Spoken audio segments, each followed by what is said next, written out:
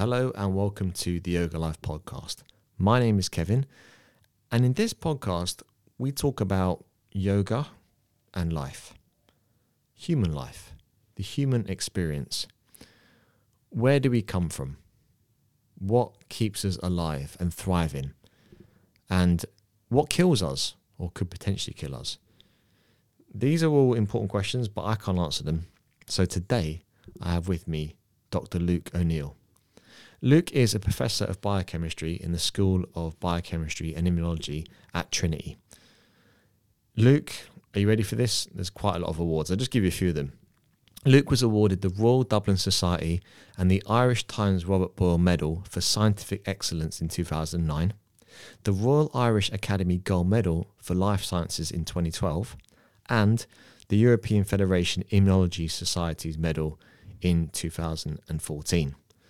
So Luke is big into the immune system and how we can protect and enhance our immune system to live a fuller life. And with this episode, I got so many questions. Thank you so much for asking things about arthritis, about inflammation, about cancer, about the coronavirus, which is very topical. All really great questions that I made sure I asked on your behalf. So thank you for that. Luke has written 2 books. He's on his 3rd, which is going to be out for Christmas 2020, where he talks about covering aspects like criminology, about addiction, about cannabis and the use of CBD in treating inflammation for disease. So obviously we talk about yoga as well and breathing, cold therapy. There's loads in here.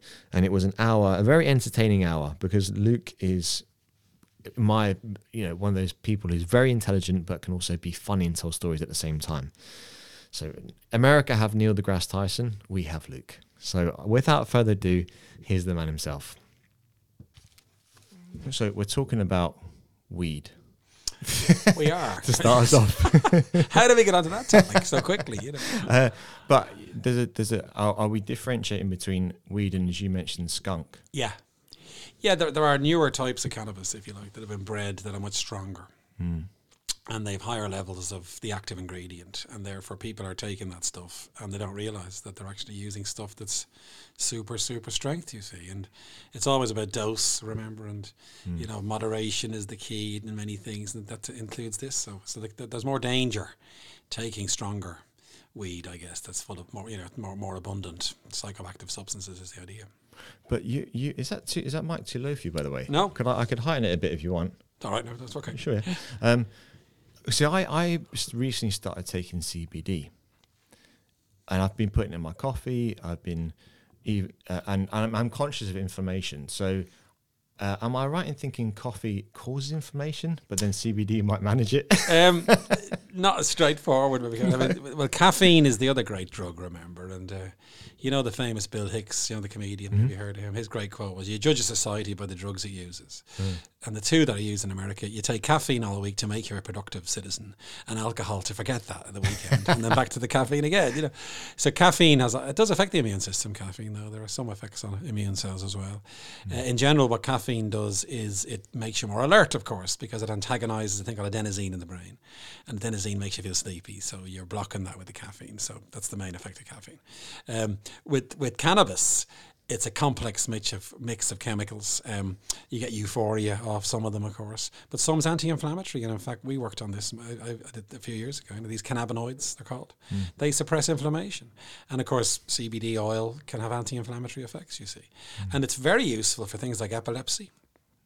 MS patients who get spasms in their muscles, they get relief from these cannabinoids, So, and of course, the ancients knew this, Kevin. I mean, the first ever drug, I'll have depicted in history was a hieroglyph of a little Egyptian guy taking cannabis for eye inflammation. It looks like he was taking it so for a bong or smoking. I don't know what the hieroglyph was. Good question. But certainly the ancients knew. Wow. Herbal remedies work for some things. 'Cause back in those days there was no drugs, was there? There was no medicines, and just empirically they could observe anti-inflammatory effects. And the first drugs were anti-inflammatory because you could measure inflammation easily. You didn't need a microscope. You were swollen and sore, and that's what inflammation is. So they could use plant extracts to relieve inflammation. So the cannabis has a long history, going through antiquity, you see. What's your new book going to be called? Yes, we're trying to finalise the title, Kevin. It could be called Never Mind the Bollocks, Here's the Science. Can you use the word bollocks? Well, the publisher is looking into it. Can we get permission? Yeah. First of all, it's a Sex Pistols album, as you might remember. Of course, yeah. There could be a copyright issue, but that captures the book. Never mind the B, here's the science. Yeah. So it's the science behind things like addiction or depression. I've got a chapter on depression. I've got a chapter on euthanasia. I've got a chapter on climate change, obviously. Vaccines, my area. So each chapter is a question, like, why won't you vaccinate your child? You know, why don't you just cheer up? You know, why aren't you in jail? I've got a chapter on criminology. Why aren't you in jail? That's interesting. What's that about? Well, I'm trying to use science to inform these big questions, you see. So jail is why do people commit crime? It's a really interesting question, you know. Yeah. And that was inspired because I was in Mountjoy Jail giving a talk to the prisoners back in May last year about Humanology, my first book, and they invited me in and I gave a talk to 100 prisoners. It was brilliant. They'd read the book because it was in the library and they were very interested in the content. And I asked the teacher, there's a school in Mountjoy, you know. I said, well, what were those men in for? Oh, yeah, big mix of crimes, she says. 1 in 3 are in for drugs, by the way, which gives you an idea. We should legalise drugs because that's ridiculous, you know. Yeah. But I said, she says to me, yes, some of them were in for really serious crimes, but the rest are just like you, she says. And I said, what do you mean? Well, you could have ended up in jail if your life took a different path and maybe you're from a disadvantaged background, you take a wrong turning as a teenager. It's pretty random in a way, you know. And that chapter discusses the basis for criminal behaviour, you know, and any of us could commit a crime, you know, and obviously there are some serious crimes as well, but it's a fascinating topic, you know, and the big topic there is there's evidence of a genetic connection to criminal behaviour, for instance. There's a gene called monoamine oxidase A. It's a very technical thing, but there's a variant of that gene which is more common in violent criminals, for instance. So there could be a hardwired aspect to crime as well. So the chapter kind of goes into the whole basis for crime. I find this area really interesting because of the Jungian theory of integrating the shadow, and I like the thing is, I was talking to you about when I started yoga, and I always felt like I didn't have the right temperament for yoga. I was a bit of a hothead, and I like things to be more active, and used to be quite impatient, which caused a lot of challenges in relationships. I'd say it did. Yeah, right. and then I started realizing that I don't actually have to let that side of me go. What I need to do instead is manage it and recognize it. And that fire can be used for sometimes good. You know, that's the thing about a lot of people when they think of yoga, they think everyone has to be calm. Yeah. You always have to think good thoughts, right, and be positive. But the reality is we think both. And it's just, do you acknowledge that we all have a shadow and can we integrate it and put it to good use? So criminology is a fascinating topic, but maybe it's just people don't want to admit that they have the ability to be bad. Well, I imagine yoga must be great in prison, isn't it? I don't know how many prisoners do yoga, but you could see it being very beneficial there, couldn't you, in a way? And so I think you're right. I mean, obviously, you know, thought control is the great phrase, isn't it? You know, so I guess if you can master these thoughts and go down a different road, because we're very evolved creatures, remember. I mean, the beauty, I think, of this topic would be we're very complicated creatures in many ways. We overthink things. We're built to be that way. You know, in fact, in Humanology, I discuss different primates. You know, we would be classified as a mildly anxious primate. You see, so like the orangutan, he must be doing yoga all day long. He just sits there in the jungle, enjoys himself.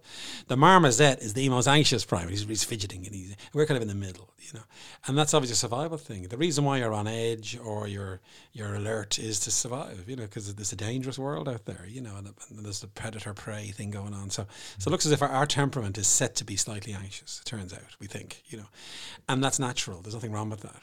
But obviously, you want to control it and not let it go down too much in that direction because that can be too damaging, I guess. And I suppose if you don't then have an outlet for that, it's going to come out in different ways. And is that maybe, if it comes out in different ways, what could that manifest as? Well, at the extreme end, there's things like ADHD. You know, this is a real condition, and some kids have attention deficit disorder and they're buzzing the whole time, you know. And again, that could be partly genetic. There's some evidence of genes being slightly different in those kids potentially, although that can be hard to prove. But there's a whole range, and as you know, given psychologists sort of put us in boxes with our personalities. This is stupid because you can't really say you're definitely an extrovert.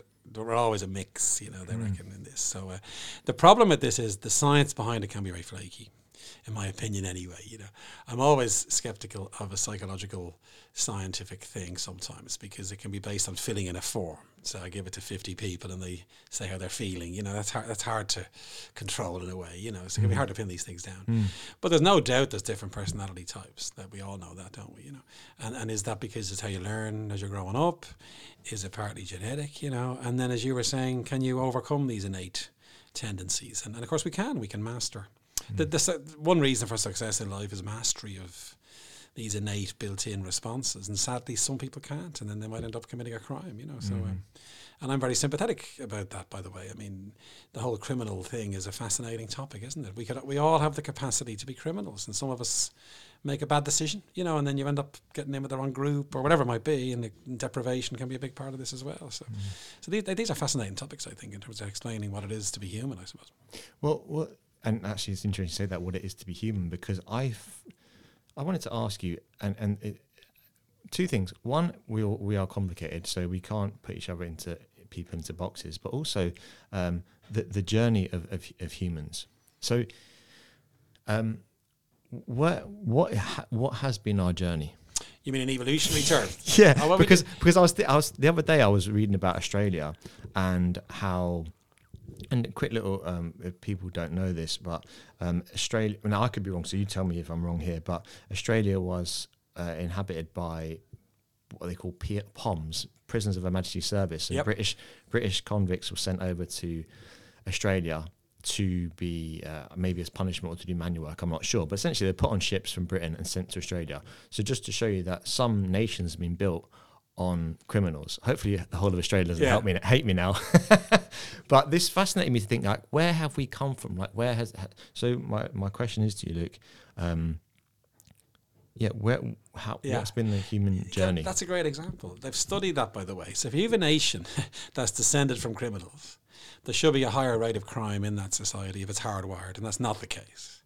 So many people that were shipped to Australia were poor. They robbed a loaf of bread or whatever, you know, and some of the Irish rebels were sent there, you know. So it's not the case that they were all psychopathic criminals by any means. They're just like anybody else, you know? And that tells us that criminal behaviour is a common thing among us all, you know.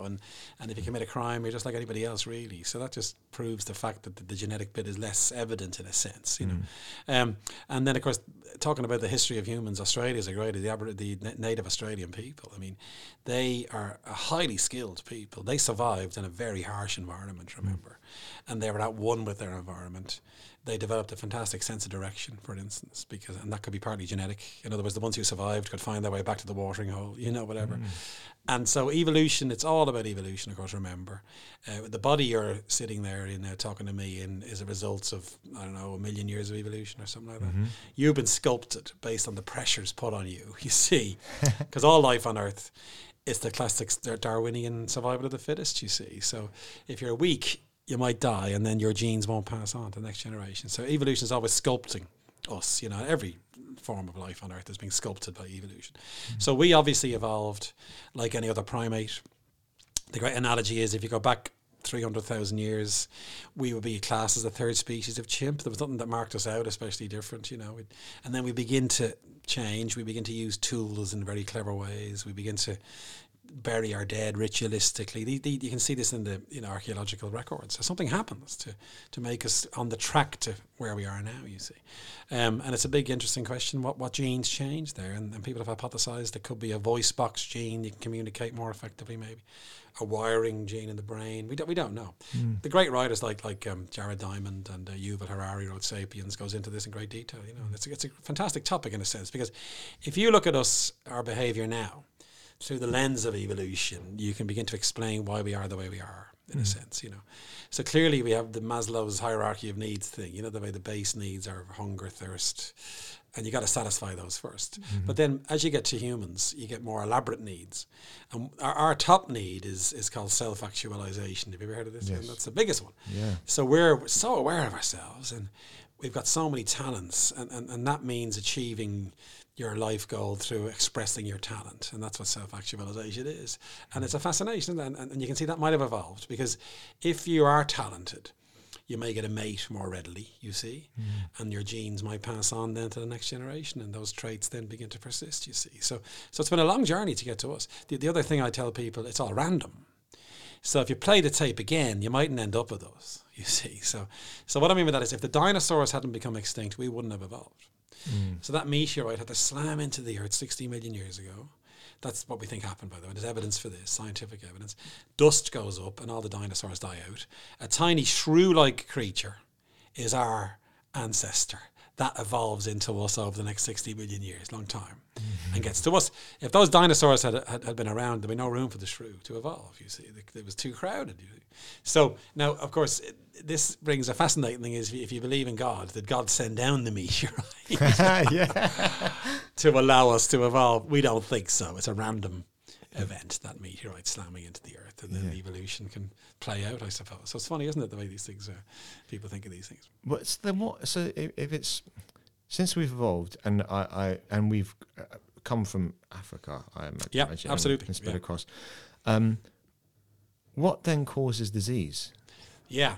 Well, that's a great question. I think that there's different types of diseases. I mean, if you look at infectious diseases were the big ones that killed us before antibiotics were discovered. And that was happening with agriculture was invented. We discover how to stop being nomadic and we start planting stuff. And then towns and cities begin to grow.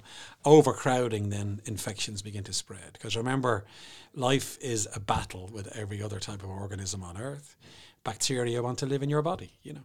Your immune system evolved to kill those bacteria, those viruses, and that's why we have an immune system. And that was, again, evolution plays out, and now we can defend ourselves against infections. They become disease-causing if the dose is too high, if you pick up an infection from someone who's got loads of bacteria in them and you're living with them in, you know, in a mud hut somewhere or whatever it is. So infections begin to spread and begin to run rampant. I mean, as you may know, through London, the plague, you know, massive deaths. Even 100 years ago, the big cause of death was infectious disease, as you see. Then we discovered, because we're all living in cities. And remember, the other big factor there is stress, as we've said earlier. If you're stressed, your immune system doesn't work as well, so the infection gets a foothold. So disease is a consequence of either in the wrong place at the wrong time, picking up an infectious agent, being slightly weaker, and your immune system doesn't work properly. Then the disease might get a foothold and then begin to develop. That's one type of disease. The other one is when you've got something sort of genetically wrong in your body and the genes don't work properly. Cystic fibrosis is a good example. It's a broken gene, and that promotes that disease. Cancer is where genes get mutated, and then tumours start to grow. So it can be due to mutation, I suppose, is the way to think of that one. The ones that we work on, though, are autoimmune, where the immune system goes crazy and begins to attack your own tissues, you see. And then that can be very problematic, like colitis and, you know, MS in the brain, for instance. So, and we don't know what causes those. It's a mystery what's causing that. You said the C word, and I know this is a topic that's really close to a lot of people's hearts because a lot of people are affected by cancer. And I don't want to make this question too generic, but I heard that like something like 2/3 of cancer is not lifestyle at all. It's actually just one of the, what's the word? It's luck. Is that true? Yeah. Some cancers arise even in children.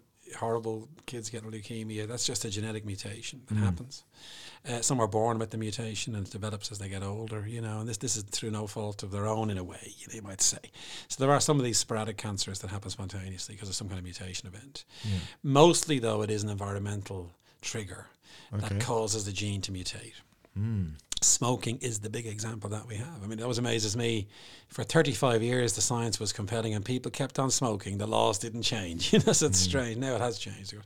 So there's carcinogens, chemicals in smoke that mutate your DNA. And now that mutation gives rise to a different protein being made that causes the cells to grow out of control and the tumour then grows, you know. So most cancers are driven environmentally. UV light will cause melanoma from sunlight in the skin. Again, that's causing a mutation event, you know. So a lot of them are environmentally driven, but there is a genetic component as well. It's often the two go hand in hand in a way, you see. And then some of the environmental things we can't control anyway. I mean, non-smokers get lung cancer, some of them. Now, what's going on there? Did they inhale some toxin by accident or, you know, so it's a funny one. But the truth is a lot of it's down to environmental influence. Well, one thing we can't control, and I'm really conscious of it, is, and I don't know if there's a link, but Wi-Fi. Yes. Is there, like, the whole 5G thing is happening now? They're trying to implement 5G across Ireland. What are your thoughts on that in terms of effects on health? Yeah, I don't know about that. There is a question about 5G at the moment out there now. No, that began with like mobile phones that they give you cancer, and they don't, or these masks. Actually, my mobile's in my pocket. Oh, Just God in case, Lord. though. It's right next to my... Remove it from your key organ there. The key organ. You got the wrong one. Well said, sir. But those masts, were they causing radiation and all this, wind turbines, and there's never any evidence for that. It's very strange. Okay. So there's no evidence that Wi-Fi signals are going to cause a genetic change, remember, because what you want to prove then is, there may be evidence in that there could be sporadic cancers around masts or whatever, but the real proof would be what's the mechanism. So, and I'm very, as a scientist, I want to know what exactly is going on there. You got to prove that there's something in a Wi-Fi signal that's causing a genetic change that allows a tumour to grow. And they've done that with cigarette smoke, for instance. That gives mice cancer, so we know there's some direct effect. They can measure the genes changing, you see. So with this sort of Wi-Fi idea, there needs to be more evidence. I think the evidence is scrappy. And maybe over a longer period of time, because we've only had Wi-Fi for, 15... I don't know how long we've had it for, but there's no plausible hypothesis at the moment how we'll do it. Okay. So I'd be leaning towards it being unlikely. But then science has to be open. If someone can get evidence that's really compelling, you got to look at that evidence and go, well, hang on a minute, there's something going on there. But at the moment, there's no link. Actually, I want to you mentioned the word stress as well, and this is something we talk about a lot in yoga, but to differentiate between acute stress and chronic stress, because, for example, when you do a yoga practice, you are stressing yourself. But then my theory is that when I find myself in a stressful situation, I know how to manage it better because I've already replicated that on the mat, as it were. But in terms of chronic stress, and we talked about social media just before we started recording. Can that cause inflammation? Yeah, absolutely. There's lots of stuff on this. In fact, if you look at immunology as a science, the really hot area is the brain immune axis, and that used to be very flaky and dodgy, and the studies were rubbish. In the last 10 years, that's got better and better. There's no question the brain talks to the immune system and vice versa. They're very much together. And it makes sense in a way, because your brain is there to sense the environment. That's what the immune system does. It's sensing infection, it's sensing damage, injury, and fixing. The immune system is a wonderful thing. It fixes your body when it's broken, basically. Now, we know that stress is bad for the immune system. There's loads of studies confirm that, especially chronic stress. And there's a real, as you say, psychologists would know this, there's a real difference between acute and chronic stress. Acute is adrenaline. And that's the flight or fight response, I suppose. That boosts the immune system, because if you're threatened, let's say you're coming towards me aggressively, or there's something dangerous about to happen, I could get injured and my skin might get cut, and the immune system is ready, to fight any infection that goes into your body. So low level adrenaline is really good for our immune system. We need it, actually, to be honest.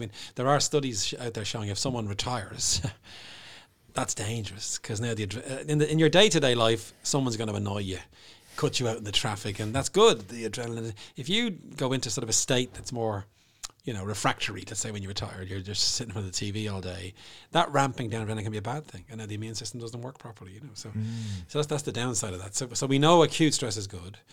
If that turns into chronic stress, that's definitely bad. And low level chronic stress, again, increased risk of infection, increased risk of cancer. There's a link with the immune system now not working properly. And you see, remember, the immune system also kills tumours. Its job is twofold. It kills bacteria and viruses, but it eliminates tumour cells as well. And if that begins to ramp down, then there's a higher risk of cancer as well. So, and again, getting back to my previous comment, mechanistically, we think we know it's to do with cortisol. Yes. That's a hormone that comes out during chronic stress, and that definitely limits the immune system. So we've a reasonable scientific basis now to claim that chronic stress is bad, and we'll limit that process. It's funny you say about retirement and relaxing and kind of not getting yourself involved in stress. It's a bit like, I have a bath that I just got here, recently installed, and the girlfriend likes to take hot baths. I take cold baths. I do my practice in the morning, then I get in and have a cold bath, and I feel... Initially, I have that. I'm doing it basically because I have no evidence, but I've heard it's good for you, and I feel so much. I just feel better. I don't know. Is there a link between cold therapy and your immune system? Absolutely. There's great stuff on this now, to be honest, and the Scandinavians have studied this in detail, because they often jump into the ice lake or whatever it is, So, and there is good evidence. A cold immersion is good for you, right? And these winter swimmers have been studied a lot, you know, the ones who jump into the 40 foot or whatever. Yeah. Not those specifically, but people have studied this cold. There are a group of people who love going into the cold water in the winter. Very strong immune systems. Now, the question then becomes, why is that? There's two options. The cold shock might be good for you, and your body makes adrenaline, or, you know, you get some kind of shock event that's good for you. You know? Yeah. The second one is social activity. They reckon that's a big part of this. If you go for a swim with your friends, it's a bit stressful because we're all going to jump in together, and you're talking about it, and then you're distracted from your day-to-day lives in a way, you know, and it gets back to one of the key things I guess we might talk about is the idea of getting your mind into a different place. If you've got to concentrate on the pain of the cold bath, you're not worried, your worries are going to dissipate, it's like, you see, and that's got to be beneficial as well. So Wim Hof is the key guy for this. You know, I mean, he's famous for this. He's the daddy of this. He's the daddy of that, but there's been lots of good studies done, and it benefits cancer patients, for instance, cold immersion. Right. And again, that might relieve some of the problems with chemo, or maybe even enhance treatment responses. It's great, you know. I spoke about this on the radio a couple of years ago, and a guy in the north emailed me. He's dug a special pond in his back garden, a big pond, because he wasn't near the sea, and people go in every day and have a cold session in the cold lake, as it were, you know, and he says it's very beneficial. So it's something that we should promote in a way. Now, I don't like it. I don't like that. You know, I don't do it myself. But fair play to you. If you're having a cold dunk, it's got to be good. I do 10 breaths. That's my. That's my. Do you do a show on News Talk? I do. Yeah, with Pat Kenny. Pat Kenny. Again, I'm on with Pat. Yeah. But yeah, I do that because what I've realised, Luke, is that my dad, who's actually downstairs doing the work, and his dad and all my forefathers, they were all manual workers, or they all did something with their hands. They had periods of their life where there was no heating in the house, no central heating. They had concrete floors when they were young, that was. And it was the same probably for generations. They had times where they didn't eat. They couldn't eat. And what I think, and I don't know this, again, I have no evidence on this, but that I try to practice not eating, not in taking periods, and it's very difficult because I get bored. I'm like, that's my hobby, making sandwiches or whatever. I need a Mars bar to cheer me up. Exactly. So the cold, that's great to hear about the cold, because I was thinking, am I just being a nutter here doing this? But what about not eating, as in like not starvation, but fasting? Well, again, you've hit the nail on the head. I mean, it's no coincidence that certain religions recommended fasting, remember, because again, the ancients kind of knew that might be beneficial, you see. And the evidence is strong. So if you have caloric restriction, we call this, by the way, if every second day, if you don't eat or whatever it might be, that's very beneficial for our body as well. And again, it gets back to the evolutionary question. So we evolved to live on the savannas of Africa. And what that meant was you cut the antelope or whatever, and you ate it, you know, you gorged. And then you ran to get to the next antelope, and that might be a day later, and you'd be hungry the next day. And so the natural, our bodies are kind of built to have periods of hunger and periods of being full, you know. And if you replicate that now in the modern world, the view is that that's going to be beneficial, you see. And there's loads of studies on restricting calories being beneficial. It's incredible. They've done it on humans. They've done it on primates. Now, obviously, some of the animal work isn't fantastic anymore, but they've proven it in animals. Benefits them tremendously. It slows down the aging process, for instance. Your tissues are aging more slowly if you restrict calories. So there's something going on there. And in fact, my lab at the moment, we work on this. It's called metabolism, and how our bodies handle nutrients. And biochemists have studied this for a long time, and how you make sort of fuel and how you burn fuel and stuff, and you release energy from carbohydrates. That's classic biochemistry. The immune system burns fuel as well, remember. And if you overeat, and if you're obese, that really irritates the immune system because it goes into overdrive. It's like you're feeding it too many Mars bars. And then there's an exhaust fume comes off, and that's damaging for your tissues. So hence, if you starve yourself, the immune system quite likes that. You know, it kind of ramps down and recovers from the fight, I guess, and then gets better. So it's a very interesting area, and there's very good science behind it, which is good. Yeah, I tried. I think I'm conscious that a lot of people ask questions, and I wrote them down on my phone. So I'm gonna, because I'm conscious of your time. By the way, what time is it now? What time is it? It's 2:00. Yeah. How long we got? About another 30 minutes. Okay, great. So let's do this. Because I'm just being selfish asking questions. Go ahead. I don't mind. It's like I've fed them to you. They're great questions. Keep them coming. It's great. I do want to talk about cannabis again. Yes. Just because I think also the political side of that and what's happening in Ireland. Anyway, so first question was cause and effect of inflammation and lifestyle changes that can reduce it. Yeah, well, that's what that person's wondering is, does something happen and you get inflamed, or is inflammation causing the problem? If you know what I mean. So there's no doubt that with autoimmune diseases like arthritis, the inflammation starts. It just burns away and your joints get destroyed in arthritis, for example, or the myelin in your brain is eaten away. So so the inflammation is causing all the damage there. And we know this because if you block inflammation in various ways, you can relieve some of those symptoms, I guess. So that tells us that inflammation is causative there. But there are things you can do to your body that make inflammation worse, you see. So, and obesity is a big one. That really boosts the inflammatory process. And now you might, and people who are obese, sadly, they get much higher incidence of these inflammatory diseases because their inflammatory process is in overdrive, you know. So it can go both ways, I guess. Autoimmunity is what we call it when it's not your fault. Not that I won't blame anybody for diseases, but autoimmunity will happen just spontaneously, and that your immune system turns on yourself. We don't fully know why. It's a mystery, you know. So it goes rogue, basically. We'd love to know why that is, of course, but it just begins to go off kilter, you know. And nothing you're doing wrong. Yeah. You can have very healthy people, good diet, and they're getting arthritis, you know. So it can't just be a case of lifestyle. There's something else going on there that we don't fully understand, you know. Is colitis considered autoimmune? Yes, there's two types of colitis: Crohn's disease and ulcerative colitis, and they're both autoimmune. Absolutely, the immune system again begins to attack your gut for some unknown reason. The good analogy here is the immune system is there to fight infection. An invader comes in and your immune system responds. These diseases are civil war. Your own troops are turning on your own tissues, and we don't know why. This is the $60 million question, why these diseases happen, you know. And there's a few ideas out there, but still no clue, you know. And it's luck. I mean, you can be sitting watching the telly one day and you feel a soreness in your hand and arthritis develops. Your brother doesn't get it, you know, or your classmate or whatever. So it's funny. It's kind of random in a way, you know. I'm conscious of repetitive strain injury from doing yoga. You're always doing a similar movement where the wrist is in a lot of extension, as in like this. Yeah.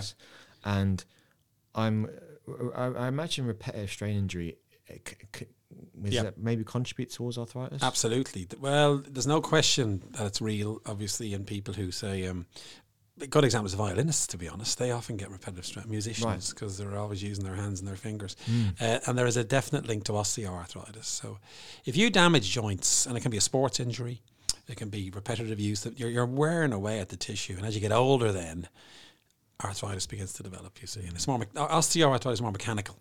Rheumatoid is where the immune system is really out of control and beating up the joint. Osteo is more like a mechanical thing when the cartilage begins to wear away. But there is a link to overuse. And is there any studies on that?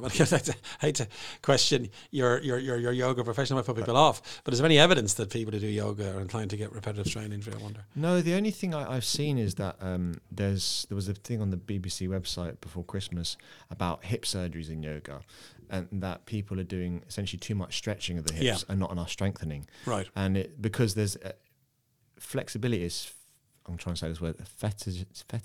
It's like a fetish. Yes. Fetishized. Yeah, right. Basically, people, you know what I mean? They obsess over they flexibility. obsess And like, I want to get my and leg they keep behind. doing it, and all that And you're kind of pushing yourself to a point where you can't. So this hip surgeon from the UK was saying how this is a big problem, and he sees a lot of people who do yoga getting hip surgery in their 40s, replacement hips. Well, one thing we know for sure, moderation is your friend always in everything, let's face it. So if you overdo anything, your body doesn't like it, and that's got to be the message, I suppose. Like I'm not a great man for exercise. I walk everywhere, which is my main way. But you know these famous marathoners who drop dead in their 50s, and I go, ha. Not to be cruel, but and the only reason is they're overdoing it. They're doing too many marathons, you know. And your body's like a machine. If you keep battering away at the car, it's going to break down, you know. So moderation is the answer, and also variety as well. I think sometimes we do the same thing over and over again, and it's like the first time I heard of a repetitive strain injury was from the guitarist in Status Quo. Well, they play one chord the whole time. Exactly. I thought, that sounds interesting. That was ages ago. I wonder how he is now, but and I think they had like 3 songs. Yeah. They were good, Status Quo. Let's not knock them. Great rockers. Oh God, yeah. Great garage pub rock. Yeah, pub rock, whatever exactly. you call it. Here we go. Topical. What can I do to be safe against coronavirus? Oh yes, very topical. Yeah, now that's for me. I hate to say this, we love coronavirus because my day job is trying to understand this and keep me in a living for a while. You know?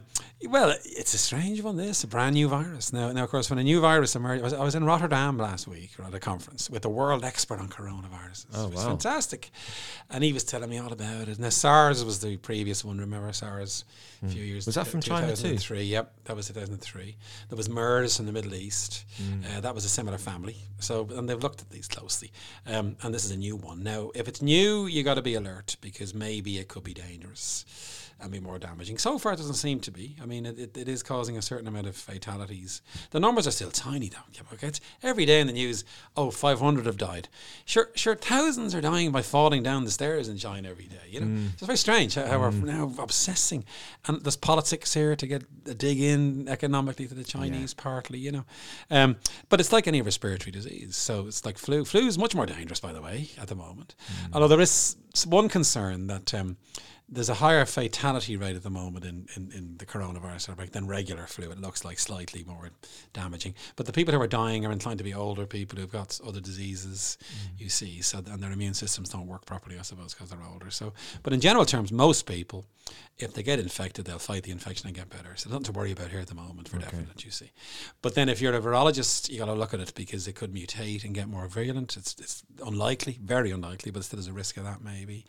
And until we see it in millions of people, say, you can't predict the full damage it might do. But at the moment, it's not really a concern. And the World Health Organization are criticizing countries now, saying, don't be attacking the Chinese here. You know, you're stopping them traveling. That's not really, acceptable in a way. So at the moment, it's one to watch, but it's not a huge concern. I lived in Korea for a while, and every time you went into the school, you would use this alcohol thing on your hands. People wear surgical masks, and I had read before that's you're killing the good bacteria, and therefore you're sterilizing the whole lot. Yeah. But that's that's a good one. I mean, there's no one big question if you're an immunologist as well, among the many questions. These autoimmune diseases are on the rise. The incidence is growing.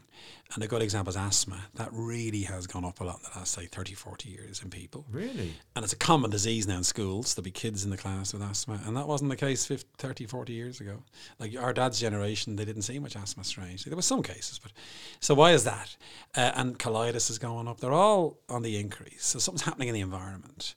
And the best bet is we're too clean. So if you don't expose a baby, especially actually children, to dirt occasionally, the immune system doesn't learn, And it's like any other education. The immune system has to tell friend from foe. If it never sees the foe, it might start to react on you, So in other words, we think it's to do with education of the immune system. So a bit of dirt is good. Now, I'm not talking about serious dirt. I'm talking about go and play in the garden or eat soil. There's studies where they've given kids little bits of soil, right, and that will protect them against asthma later in their lives. It's amazing. Wouldn't that contain potentially bits of feces? That's the worry would be dog feces, not great. Okay, but it turns out being on a farm is great. And it's regular cow dung, I suppose. Farm animals, their dung or whatever, little bits of bacteria go into your system and then trains the immune system, you see. So it's a very active area. It's called the hygiene hypothesis, because being too clean then is bad. So if you spray all the surfaces and you're using all these things, no, don't do that.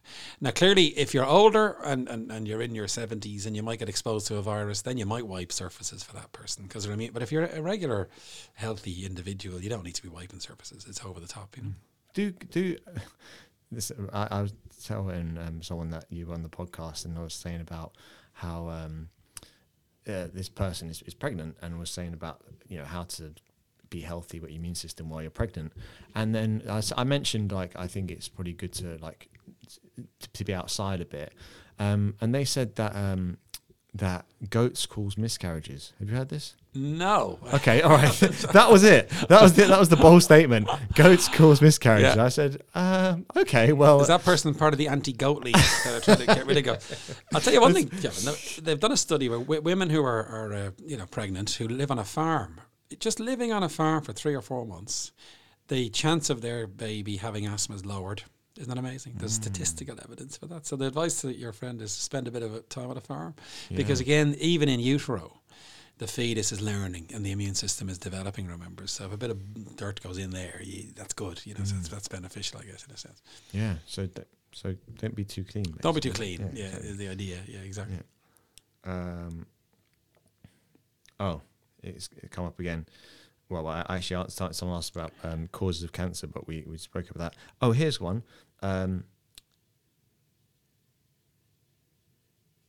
The flu, you mentioned the flu. Yeah. What about the flu during pregnancy? Is that... Yes, that's a good question. Because people say get the flu shot before you get pregnant or while you're pregnant. Yeah. But then doesn't it give you a bit of the flu? And how dangerous is it to have the flu?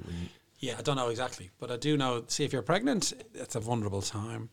You got to be careful, obviously, in various ways, and it just the symptoms might be worse. So you might feel even iller if you have the flu while you're pregnant, maybe. So that's why they might recommend, to. Now remember, the pregnant state is a fascination for immunologists because you've got to have immunosuppression, otherwise you reject the fetus. Oh wow! Because that's like a little alien inside your body, and there are complications of pregnancy where you reject your own fetus. It's this can happen. You see, there's thing called preeclampsia, which is part of this as well. So it's the immune system during pregnancy is a fascination. You see, because it's changing in various ways. And I'm not sure about the flu. Yeah, what the recommendation is there, mind you. Yeah. So I do want to talk about cannabis because this is like something I've been interested in before, and not from a recreational point of view. In fact, just to say, even though I've got nothing to hide, I have smoked cannabis fair bit during my 20s, and it never really agreed with me. I would go to a party, have a few beers, smoke half a joint, and then just be no use to anyone. Just sit in the corner saying, "What happened to Kev? Why is his face hanging off his head?" Well, you're happy though, Kev. I was having a great time inside, but I wasn't adding any value to anyone else's night. But from a health point of view, for a start, what is the best way to ingest it? Yeah, well, again, what's a striking fact how it's being legalized in America. Who'd have, of all the countries, you think we're the most sort of conservative. Now, it's not legal federally, remember. It's just legal in states. Yes, and California, Colorado. I was in Colorado last week, 2 weeks ago. You can buy it in shops now. You didn't go in and buy it. Yeah. And it's like a beer, really. And there's the brewing companies are getting into it because this is competition now. You can even get a beer with cannabis extract in it. Oh, wow. As a double whammy, so... just shows you, doesn't it? You see, yeah.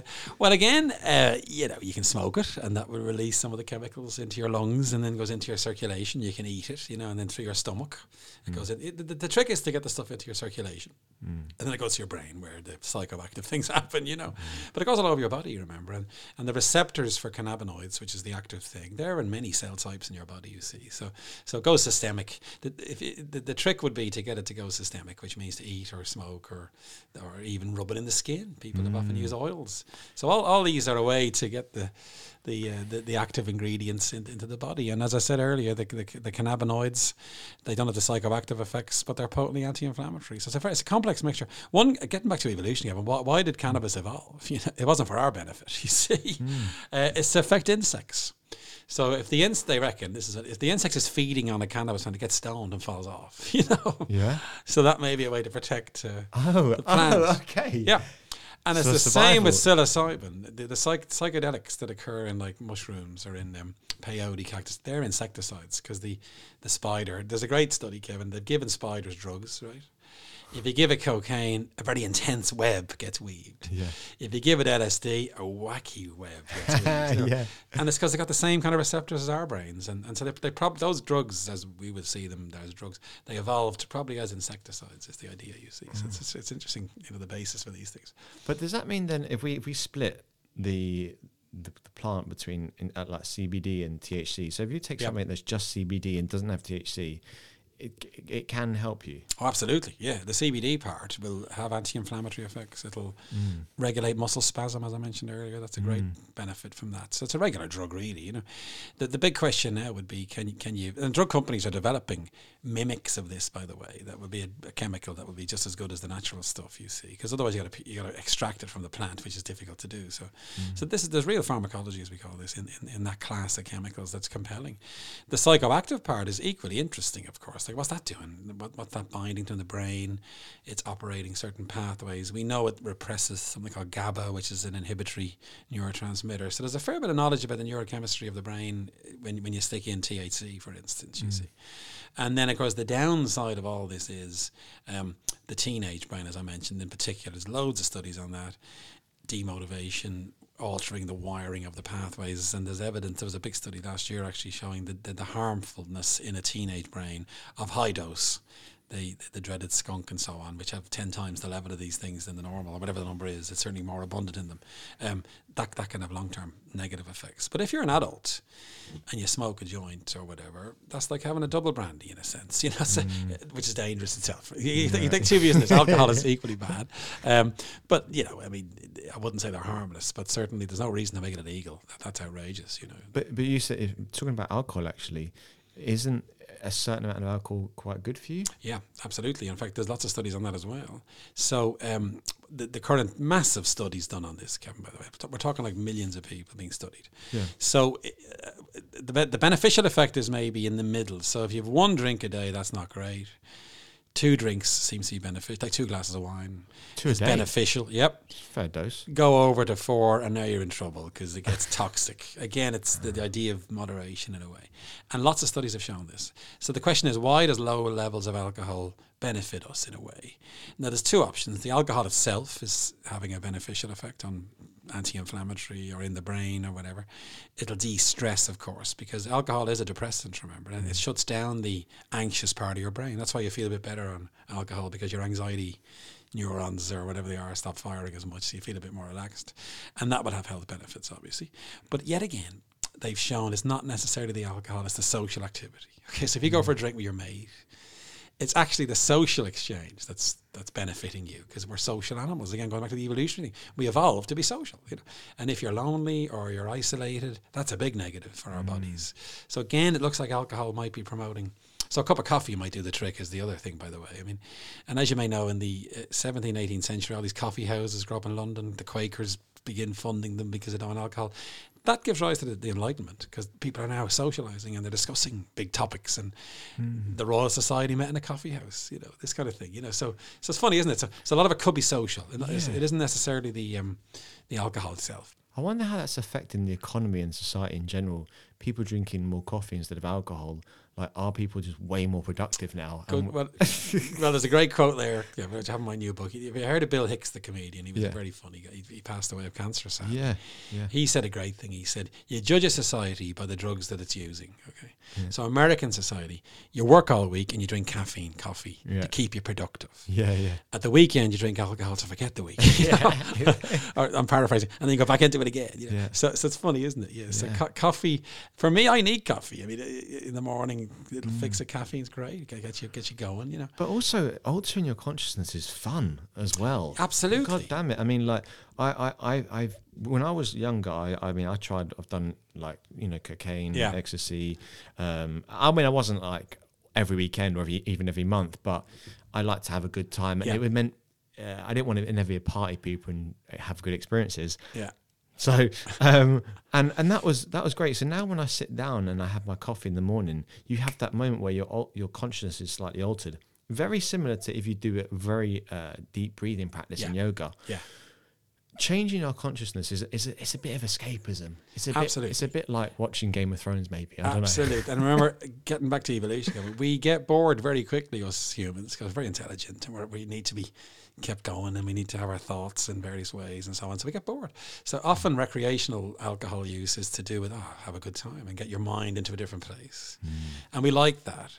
Now, the ancients must have been taking plants as well. Cannabis was available in the ancient world. They did it for the same reason, I imagine. So it's almost as if it's built into us to have periods when our minds are somewhere else. Now, the shortcut is a drug. And heroin, remember, the great study is heroin mimics the same pathway of falling in love. Could you believe it? No way. So they've taken people who are in love in the early, as you may remember yourself. You know when you fall in love first. If you stick someone in an MRI machine, image their brain, with this thing called MRI, that's measuring brain activity. Bits of the brain light up. If you show a photograph of the person you have a crush on or whatever, or you're in love with, the same part of the brain lights up if you give someone heroin. So, and that buzz you get from heroin then is a bit like falling in love. Isn't it strange? So drugs are a shortcut. The trouble is they can be too strong and they can overdo it, and the addiction thing kicks in, of course, which is something else that's a big concern for us all, remember, and some are prone to addiction.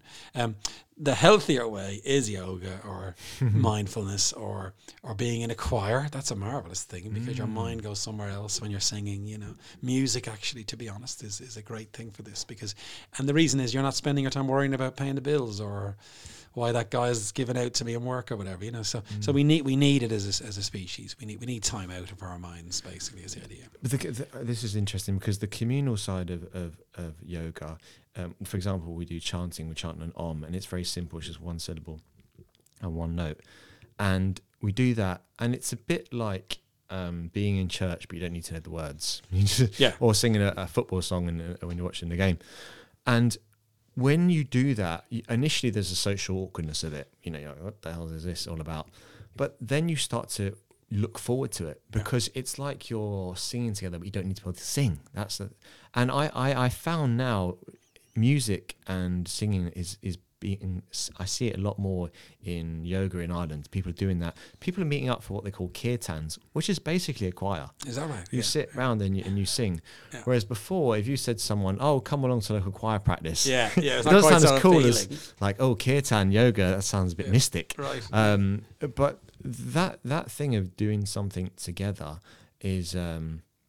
I think we don't maybe value that enough. It's so important. I mean, again, we evolved to be social, to be together with our fellow human beings. And you do it in various ways, on a football team, in a choir, down the boozer if you want, whatever it is. And now you feel this is fulfilling your self-actualization in a way, you know. So our bodies are craving this in a way, you know. And any of these examples are kind of fulfilling what's a basic need, I suppose, that goes a long way back through evolution, I suppose, you know. And I do think that the music one is interesting. So there's this great thing called flow. You probably know this. Yeah. That's a big goal in some ways of all these things. Like a flow state. Yeah. And we all know what it's like, you know. And so when I'm writing my stuff, I get this flow. It feels great, you know. Yeah. And you're transported somewhere else. And I know it's got to be good for you, let's face it, hasn't it? You know. So maybe a lot of this is about achieving flow and the shortcut, the chemical induced flow, maybe that's okay now and again because life is stressful enough as it is, isn't it? Why not have a pint on a Friday or smoke a joint or whatever it is that you want to do, you know? So I'm never I'm very liberal when it comes to these things in a way because whatever gets you through the night, the famous phrase, you know, I'm a firm fan of that. The dangers, though, we must be aware of them, and addiction is awful, and obviously the teenagers, we worry about this aspect of it, you know. But in general, for a consenting adult over the age of 21, what's the harm in some of these things? When you talked about, like in your book about criminology, and that ties in with drugs as well, because I feel like I had this conversation with someone recently who they referred to someone as a junkie, and I kind of took objection to this and said, you know, you shouldn't really, and they said in a very degrading way, like, oh, they're a junkie. And I thought, you know, that's someone who was a baby like you once, and maybe they weren't loved or held or told they were great, and you simply were, and that could easily be you. And I think that so that love that they were missing, or maybe for financial reasons they need to commit crime to and then once they're addicted to drugs, they need the money for the drugs. And that's why I think it's so important that, and I heard Russell Brand saying this, you know, we treat people with drug addictions as a health concern, not a criminal. Yeah, absolutely. Offense.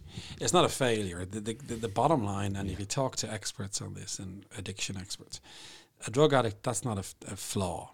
You know, that's just bad luck, or it's the wrong decision being made. A set of circumstances propel you into that state. So sympathy has to be the response to anybody who's got an addiction.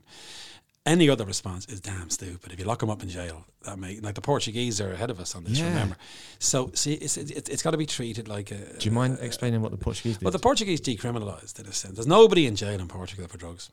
So if you're caught with heroin, you go into a rehab program and you look after. It's fantastic, you know. And the net effect, a big decrease in heroin use, remember, and less deaths from heroin as a result. And did you know legalisation of cannabis, the use goes down. And one reason is it's not so cool, you know. This is true. So the kids, it's That's legal. so funny. It's like buying an extra packet of M&Ms or whatever. So isn't it interesting? So society, we have to change society's view of drugs. It's just ridiculous. It's been very, ill conceived, and it's not working. Let's face it. You know what I mean? The other great statistic I quote in that part of the book is you're getting a sneak preview because of the book. The US, the DEA, which is the federal agency, it's $50 billion a year they spend on trying to limit drug use. It fails.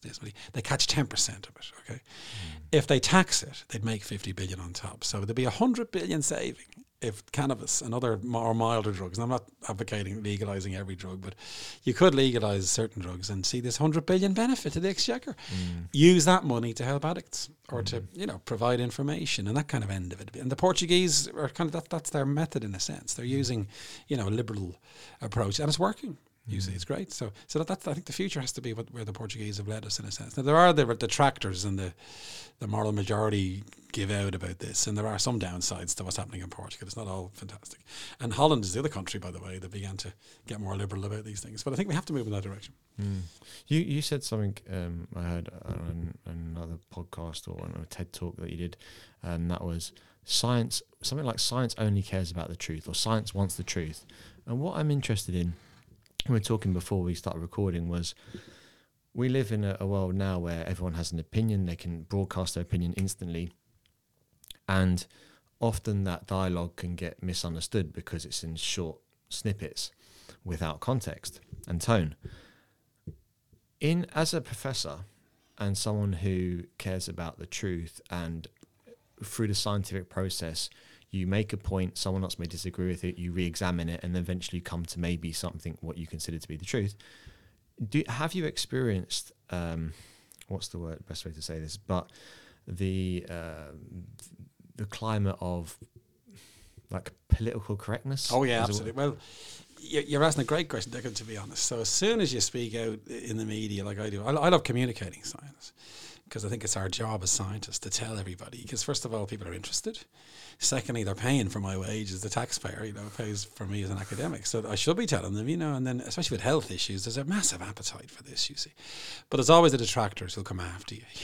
You might call them haters in the granted. It's usually one of my jealous colleagues. I'm only kidding. No, it's anonymous. But you got to be ready. And to be a scientist is to be criticised. We bring it on.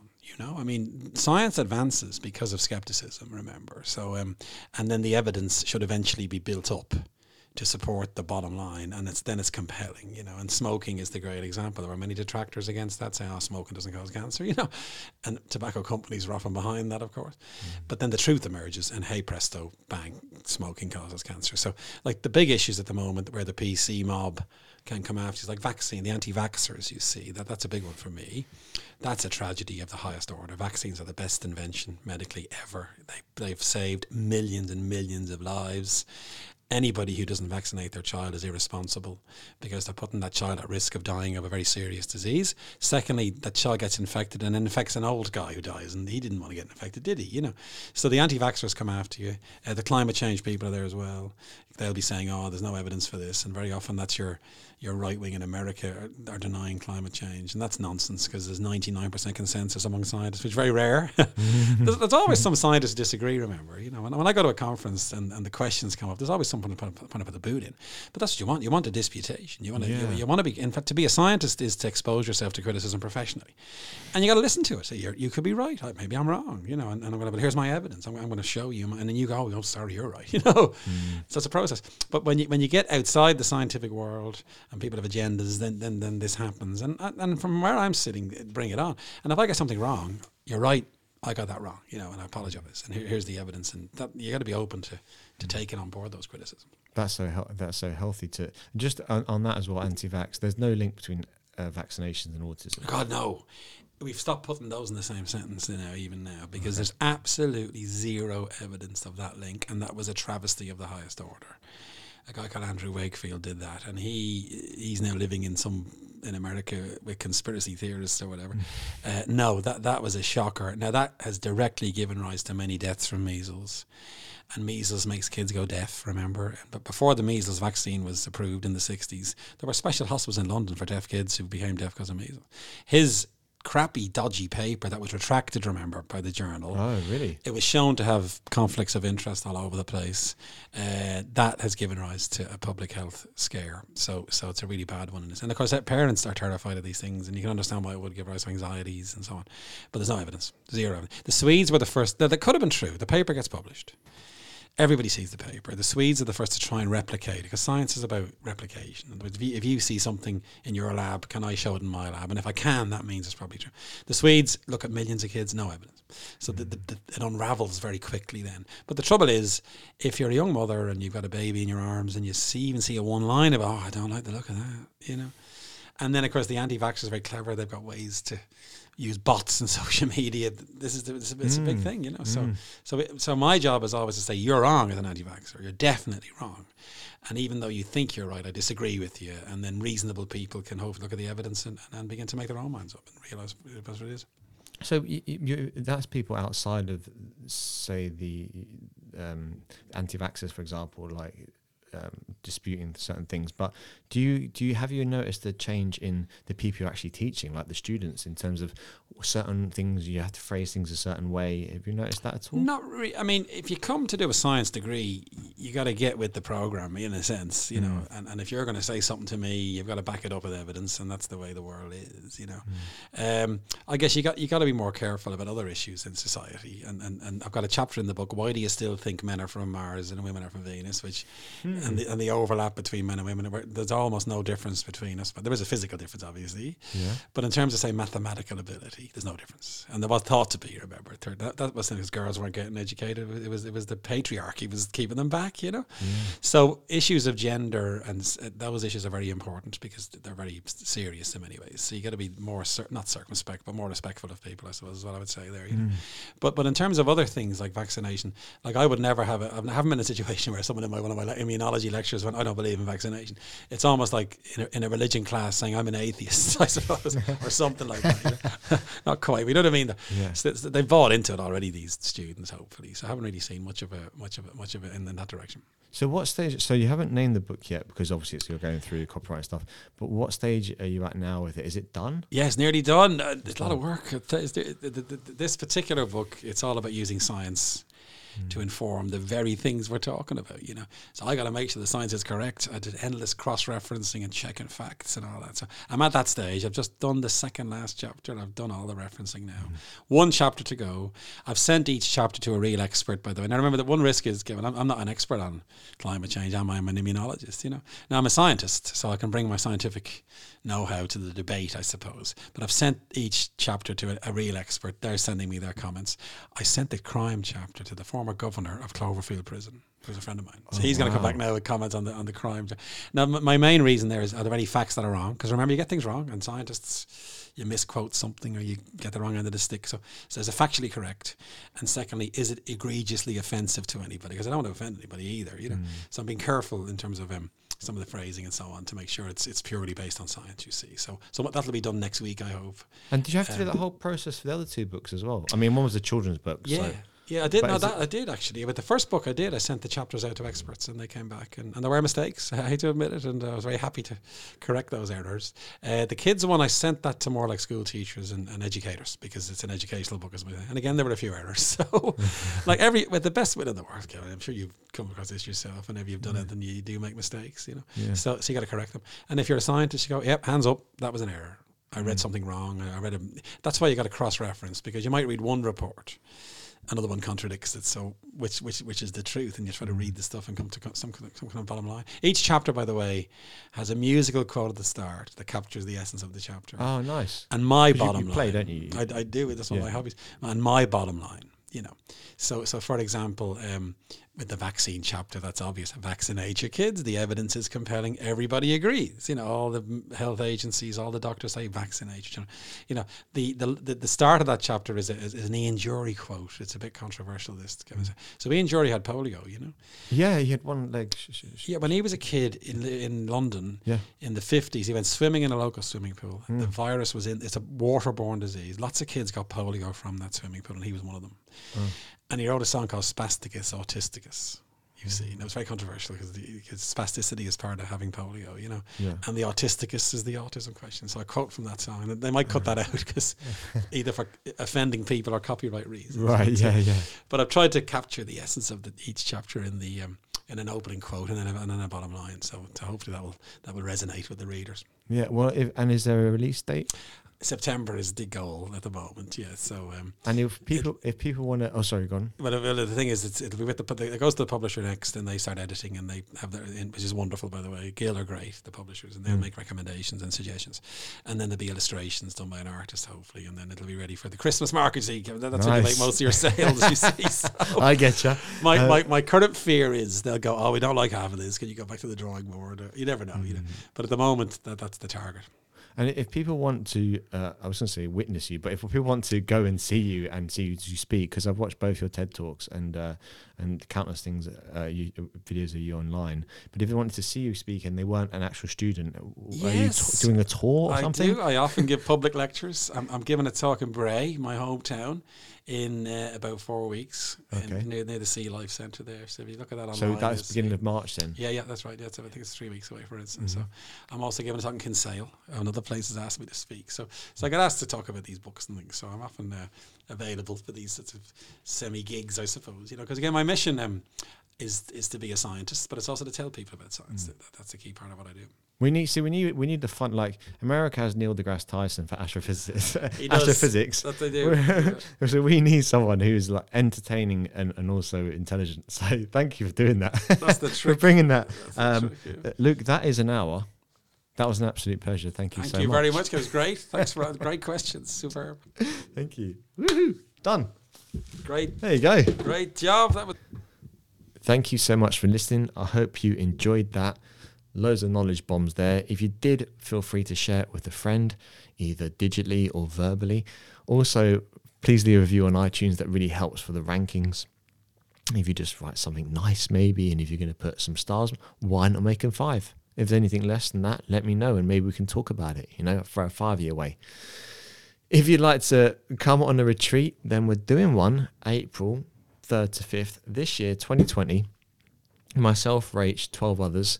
So we have 3 places left. Yes, 3 places left. And you can come along for $4.99. You get loads of stuff. Yoga, we do meditation, we do some walks in the countryside. We're going to do some hot tubs, some sauna, and it's going to be very pleasant at one of the top retreat centers in the world, according to The Guardian, no less. So come along, get in touch. If you've got any questions, you can find me online anywhere, Kevin Ball Yoga. Hope you enjoyed that podcast, and I'm looking forward to catching up with you again next week.